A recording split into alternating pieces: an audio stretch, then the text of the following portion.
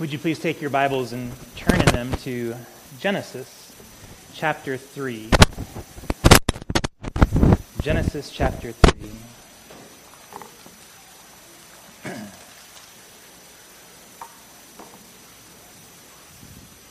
We're taking a short break from the series that we've been doing going through the book of Exodus, so that during the month of January we're doing a special 4-part series on sort of the big issues of the Christian worldview in 4 parts, where we go through essentially the entirety of the biblical storyline from beginning to end in 4 steps. And the 4 steps are creation, fall, redemption, and consummation. And so last week we began this series and we looked at creation. Today we're going to be looking at the fall, and then 2 more weeks for redemption and consummation. So I want to read all of Genesis chapter 3, verses 1 through 24. 1 through 24. So let me ask, if you're able, would you please join me in standing for the reading of God's Word today? Genesis chapter 3, starting in verse 1. Now the serpent was more crafty than any other beast of the field that the Lord God had made. He said to the woman, "Did God actually say, 'You shall not eat of any tree of the garden'?" And the woman said to the serpent, "We may eat of the fruit of the trees in the garden. But God said, 'You shall not eat of the fruit of the tree that is in the midst of the garden, neither shall you touch it, lest you die.'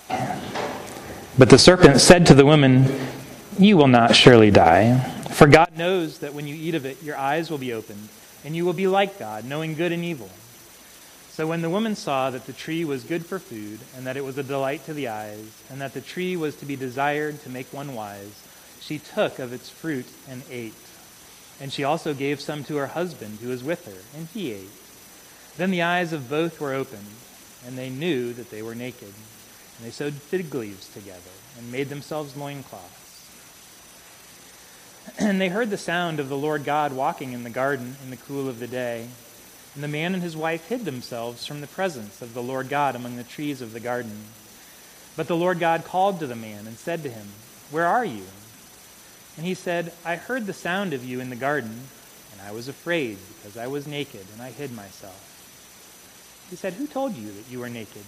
Have you eaten of the tree of which I commanded you not to eat?' The man said, 'The woman whom you gave me to be with me, she gave me the fruit of the tree, and I ate.' Then the Lord God said to the woman, 'What is this that you have done?' The woman said, 'The serpent deceived me, and I ate.' The Lord God said to the serpent, 'Because you have done this, cursed are you above all livestock and above all the beasts of the field. On your belly you shall go, and dust you shall eat all the days of your life. I will put enmity between you and the woman, between your offspring and her offspring. He shall bruise your head, and you shall bruise his heel.'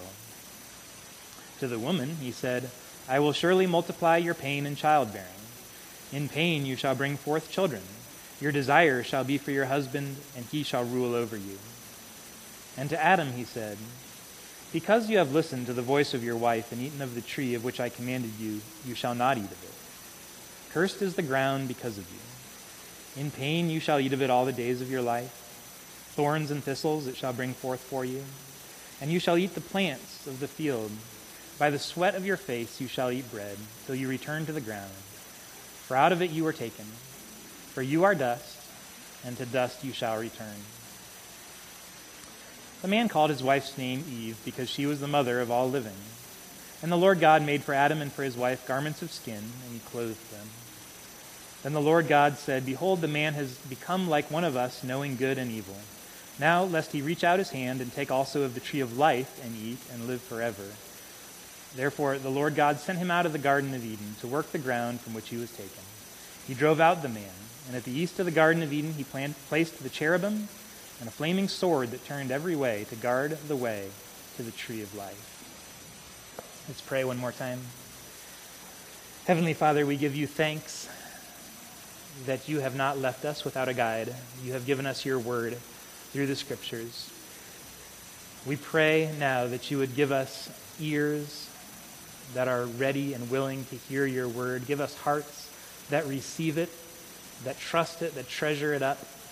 Lord, give us of your Spirit, Lord, that we might not simply see words on a page and move on, but may we receive this as the Word of God, which is given to us to make us wise unto salvation, to teach us about our need for Christ, and to teach us about Jesus himself and his work for us, saving a people for himself, redeeming us out of our sin and calling us back to himself, remaking the world that is fallen in sin.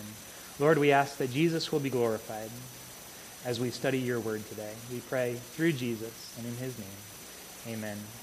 Please be seated.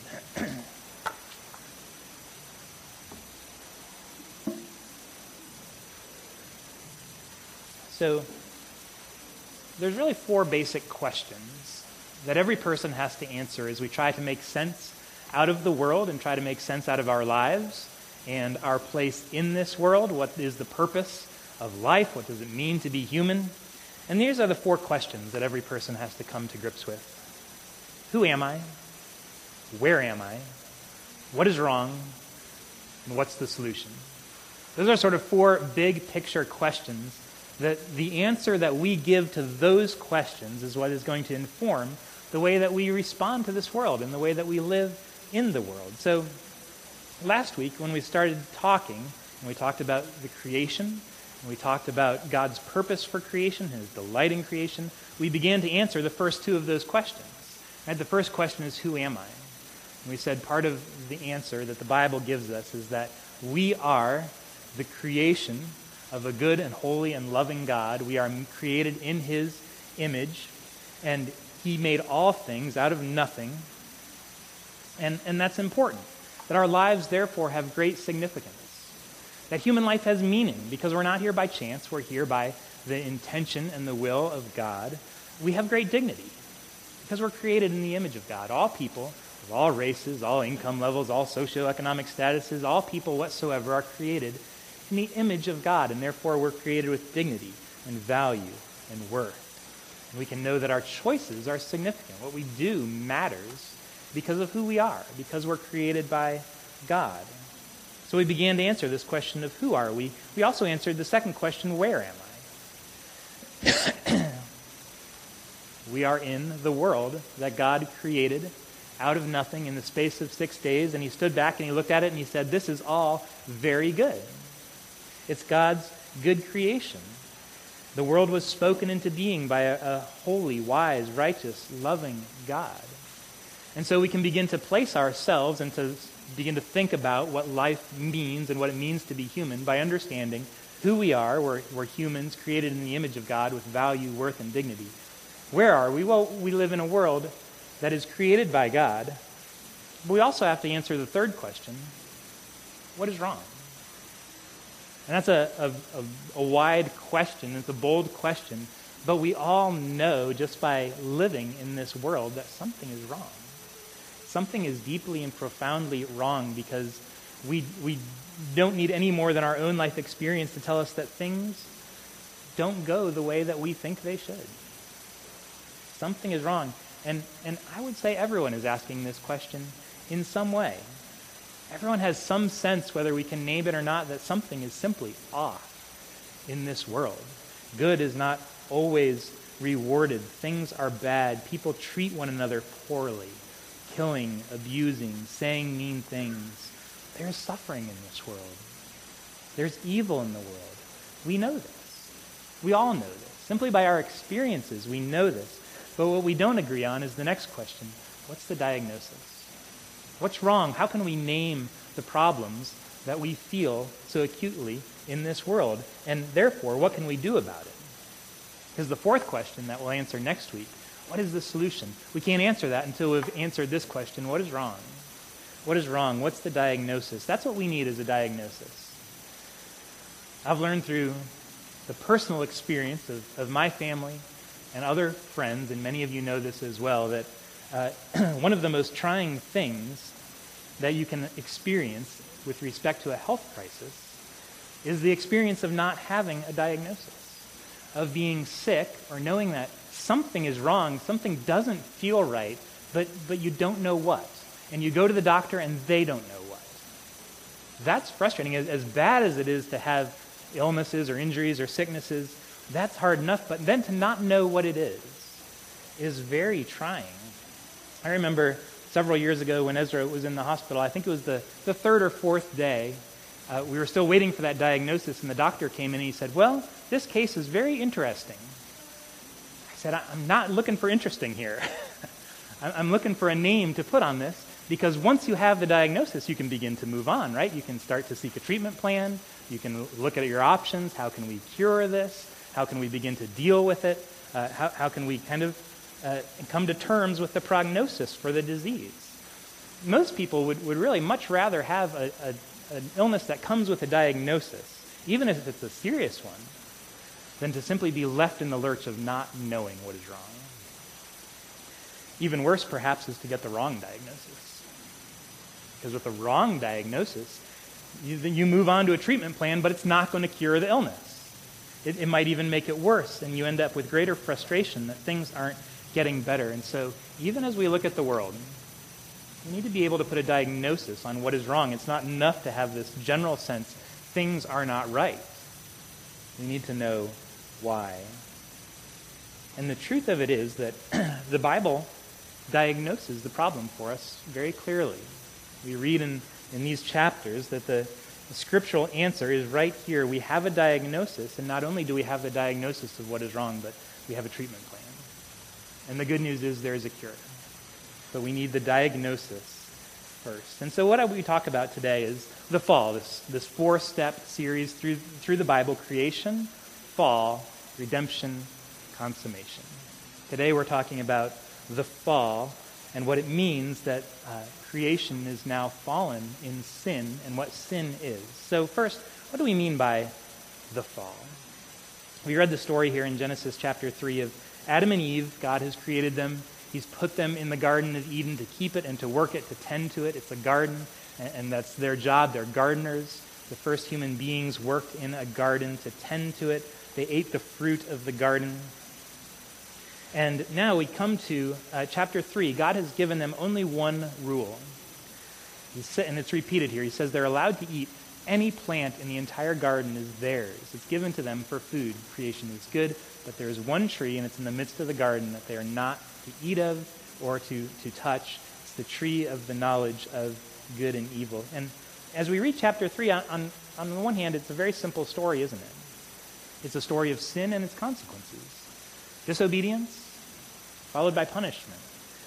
Adam and Eve disobey the law that God has given them. They eat from the tree because the serpent is there. He's just being introduced. It's very vague, isn't it? But later in the Bible, we learn more and more about this crafty serpent who has met them in the garden. And he tempts them. He tempts Eve first, and she eats. And she gives it to Adam, and he eats as well. And God comes, and he walks in the garden, and he finds them, and he gives punishment. It's a very simple story, but the reality is this is a absolutely world-changing story. Right? The entire history of all of the earth and all of humanity is radically changed in this chapter, because Adam's sin doesn't just affect Adam or Adam and Eve, it affected the entire world. One of our catechism questions, shorter catechism, question number 16. Did all mankind fall in Adam's first transgression? And this is the answer. The covenant being made with Adam, not only for himself, but for his posterity. All mankind, descending from him by ordinary generation, sinned in him and fell with him in his first transgression. Hear what that says. Adam, you see, the covenant was made with Adam, between God and Adam, but not only for Adam, but for all of his descendants. See, it says that in the garden, Adam was our representative. We weren't there, but in a way we were there. There's a theological sense that Adam was in the garden, but he was representing an entire class of people, and he was their representative. His actions were not only his actions, but they are also counted as our actions. Right? We know something of this simply from living in a representative republic as we do in a political landscape in any country, really. The actions of the king or the president are not his alone, but they're the actions of the country as a whole, for better or worse. So it is with Adam. His actions for better or for worse, are not his actions alone, but they have implications and consequences for all the people whom he represents. And he represents everyone. Everyone who descends from him by ordinary generation. And, well, that's everybody. Right? If we trace the lineages back far enough, we all find Adam and Eve as a common ancestor. Another way of saying this is simply that we are all, by nature, in Adam.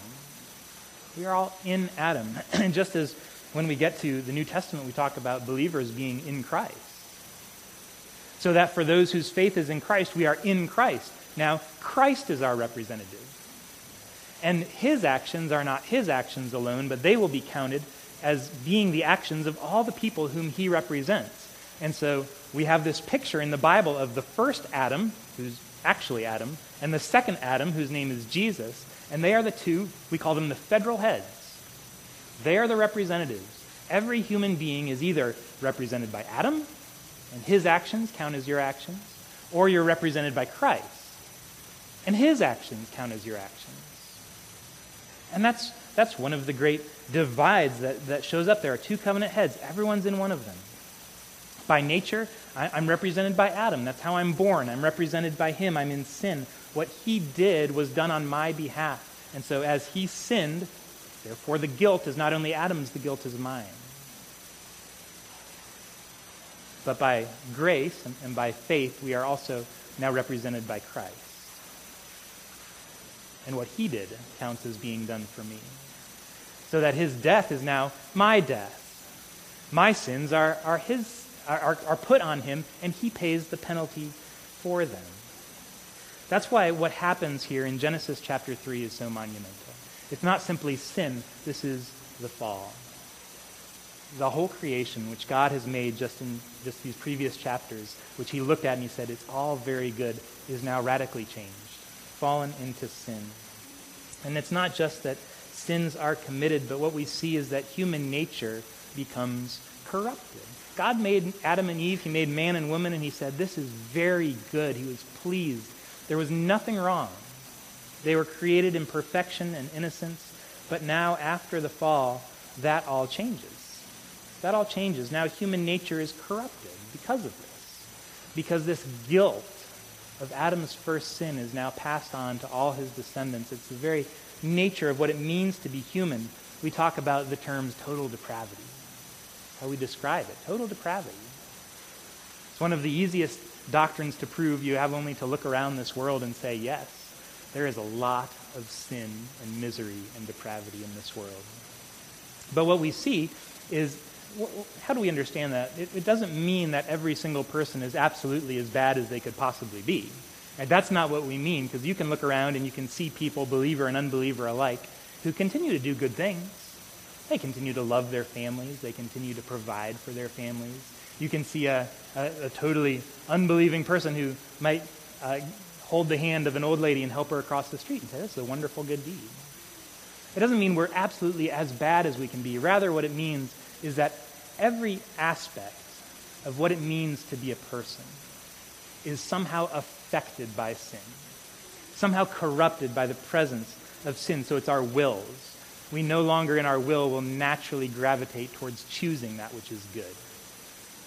It's our hearts, it's our emotions. We no longer naturally will feel joy at righteousness and sorrow at sin.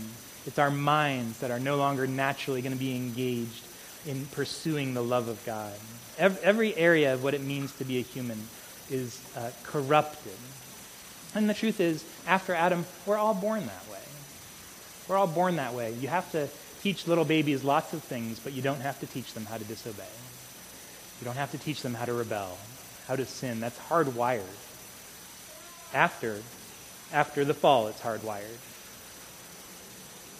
We like to look at little babies and we like to comment on how cute and how innocent they are. And I'm a nice pastor. I don't ever correct people for saying that. But theologically, they're not innocent, right? We're guilty. We're born that way. Psalm 51, David says, "Surely in iniquity did my mother conceive me."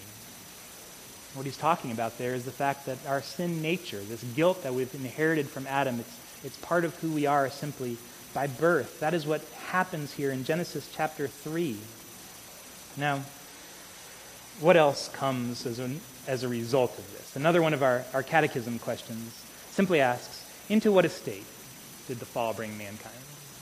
Into what estate did the fall bring mankind? And the answer, this is one of my favorite answers only because it's so short and pithy and accurate. The fall brought mankind into an estate of sin and misery. That's your diagnosis. Because of sin, because of Adam's first sin and now the spread to all people, we are in an estate of sin and misery. Let's look at misery first, and then we'll come back to sin. One of the things that we understand by this is simply answer to the question, why do we see so much misery in the world? Why is there so much just badness and pain and suffering? Well, we trace it right back to this chapter of the Bible. There's a few things that are mentioned specifically in here. These verses from verse 14 to verse 19, this is God's punishment. We call it the curse that God gives because of sin. This is the consequences that they have to endure. Look at verse 17 here. He talks to Adam, and he has some particular things towards Adam. And the main thing we see is that his work is cursed. His work, the labor that he does, the job, his profession, is cursed such that it goes from being good and satisfying and productive and fulfilling to being frustrating. Look at verse 17. God said to Adam, because you have listened to the voice of your wife and eaten of the tree of which I commanded you, you shall not eat of it. Cursed is the ground because of you. In pain you shall eat of it all the days of your life. Thorns and thistles it shall bring forth for you. And you shall eat the plants of the field. By the sweat of your face you shall eat bread, till you return to the ground. For out of it you were taken. For you are dust, and to dust you shall return. Thorns and thistles. Thorns and thistles it shall bring forth. Remember, Adam is a gardener. He works the land. He works plants. He cultivates. Thorns and thistles is the description of what his work is going to be like from now on. Presumably, prior to the fall, his work was much easier. It was productive. He had a will for his garden. He imposed it on it. It did what he desired. The fruit grew. He didn't have to weed the garden. But now God says thorns and thistles are the result of your labor, and by the sweat of your face you shall eat bread. We mentioned before, and this is what we saw last week, that work, ultimately, the work itself was good. Work is not a result of the fall. Work itself is good. God gave Adam and Eve a job to do, and they were working before the fall. That's part of God's good design for what it is to be human, is that we work. We cultivate this earth in all sorts of different ways. We work it to the glory of God. Work is not a result of the fall, but thorns and thistles sure are. Thorns and thistles are a result of the fall. Because of sin, there's not only this sort of theological understanding that our relationship with God is broken, that's true, but so is our relationship to our professions, to our work that we do, to this world. It's now frustrating. And I think I'm safe saying none of us in this room are farmers. My old church, that was not true. This was very easy to apply. We had lots of farmers. Here, I don't think we have any farmers in here, but it's a parallel transfer of the same principle, right? Just as farmers experience frustration with the thorns and the thistles and the weeds that come up, and it's the sweat of their brow now by which they are able to grow and cultivate food, it's the same for all of us, regardless of what field we work in. We have equipment that breaks. We have plans that don't pan out. We have computers that get viruses, or that run too slow, or that decide to install updates at the worst possible time. We have houses that don't stay clean. We have work that needs to be redone because it was done poorly the first time. Not only this, but it's not just the work itself, but we, the workers, the ones doing the work, are equally broken. Our work suffers oftentimes because of us, doesn't it? Because we're prone to laziness. We seek shortcuts. We do the work with only a concern for ourselves and not a concern for others, not a concern for the environment, not a concern for the safety of those working with us. All these things that introduce futility and they introduce frustration into the work that we are called to do. And that work is good. It's given to us by God. It's the labor of our hands, which we ask Him to bless. But the way the work is done it's a frustration to us. And that's a result of sin.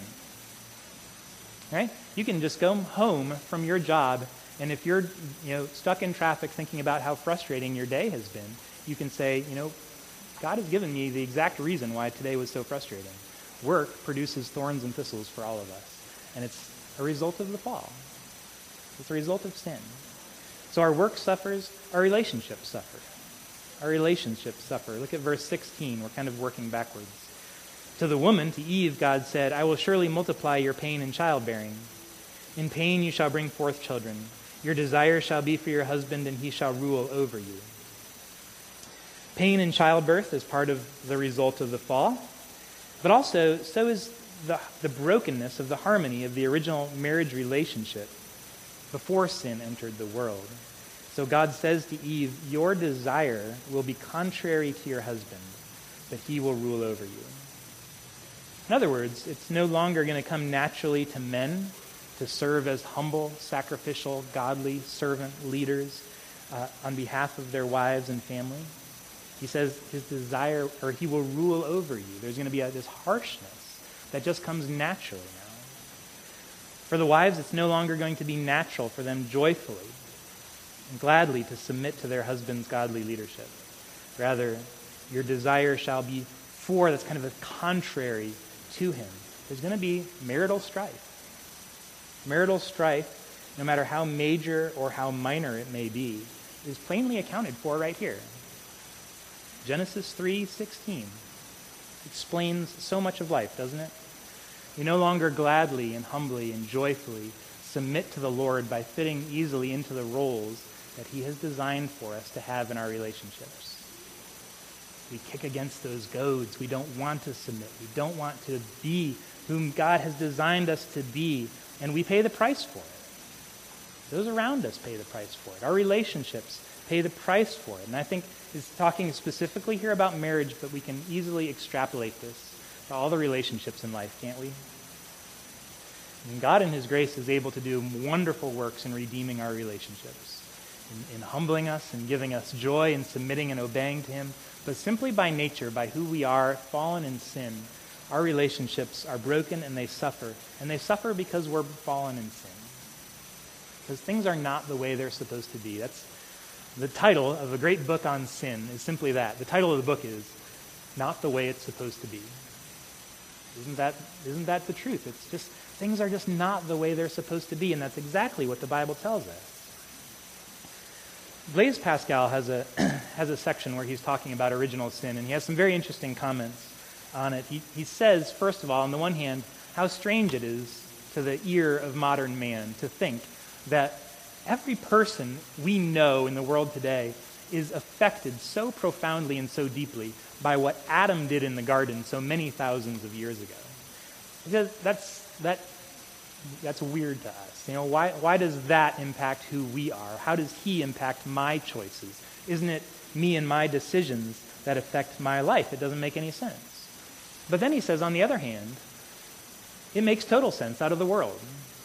Right, to look at the biblical data and to see what it teaches about the fall and the corruption of human nature and the thorns and the thistles that the world will now provide for us in response to our labor.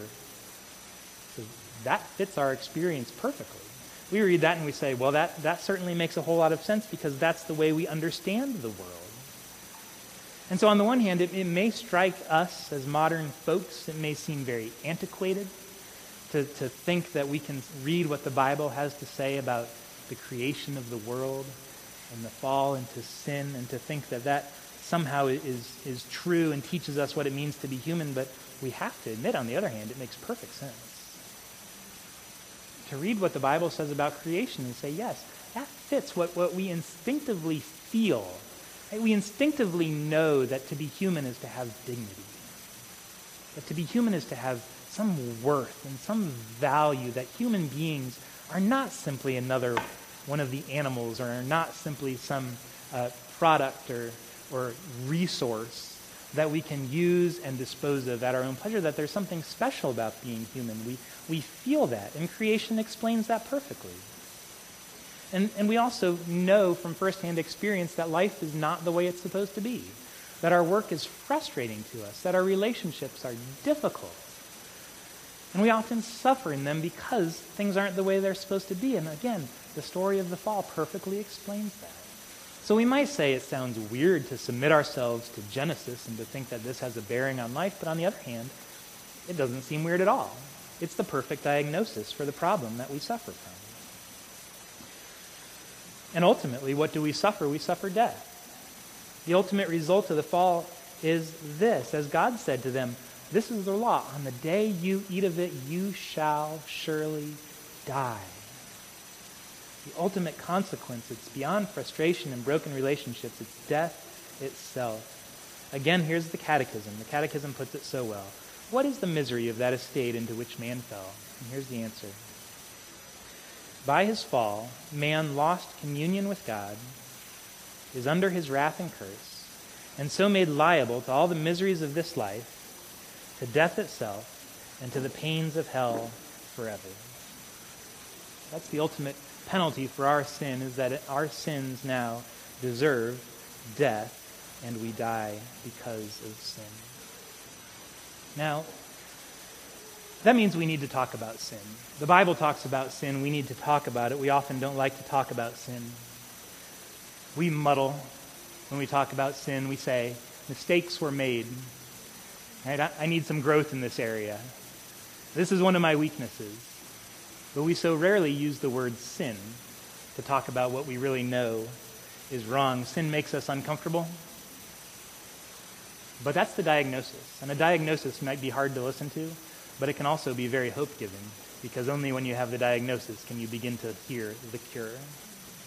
We need to talk about sin. Our sin is personal. Sin is an offense against God. Right? This is what David says in Psalm 51. He's reflecting on his sin with Bathsheba, and he says to the Lord, against you and you only have I sinned. Against you and you only have I sinned. He understands that the deep reality about sin is that every sin is ultimately a sin against God. It's not just a weakness. It's not a mistake that we can just move on from. But that there's an understanding that it is a sin against the one true God. So we understand from that when a person cheats on their taxes, that's not just a sin against the IRS. That's a sin against God. When someone says mean words to hurt somebody, that's a sin against God himself. Sin is personal. Sin is serious. As we just said, sin is serious. It deserves death. It deserves hell. Sin is not a light or an easy topic for us to talk about. It's not a light subject. It's serious. Indeed, one of the great dangers of our world today is that we've stopped taking sin seriously. Right? We would rather joke about it because that's easier. But sin is serious. We'll never ask for forgiveness for things that we joke about. We won't ask for forgiveness for things that we don't think are a big deal. We need to accurately call sin what it is. It's personal, it's serious, it's heinous. Sin is terrible. Sin ruins good things. Sin ruins good relationships. Sin ruins good work. Sin ruins good lives. Sin brings darkness. Sin brings hiding, shame. We see in this passage, Adam and Eve, what do? The very first thing they do after they sin is they hide from God. Whereas previously they had walked and talked and enjoyed communion with God in the cool of the day as they walked in the garden. Now here comes God for the daily afternoon chat, and they're hiding from him. They don't want him to see them because of sin. Our sin does the same thing to us. When we have a conviction that we are sinners, we would rather hide from God. It's the shame that sin brings because it ruins good things. But again, it's a diagnosis. It's a diagnosis, and there's a cure. We can bring it into the light. We can admit to the problem because we know there's a cure, but to get the cure, you have to admit the problem. And that's the good news here is sin. It's personal, it's serious, it's heinous, but sin can be forgiven. Sin can be forgiven. We even have the very first hint of it in this passage in Genesis 3:15.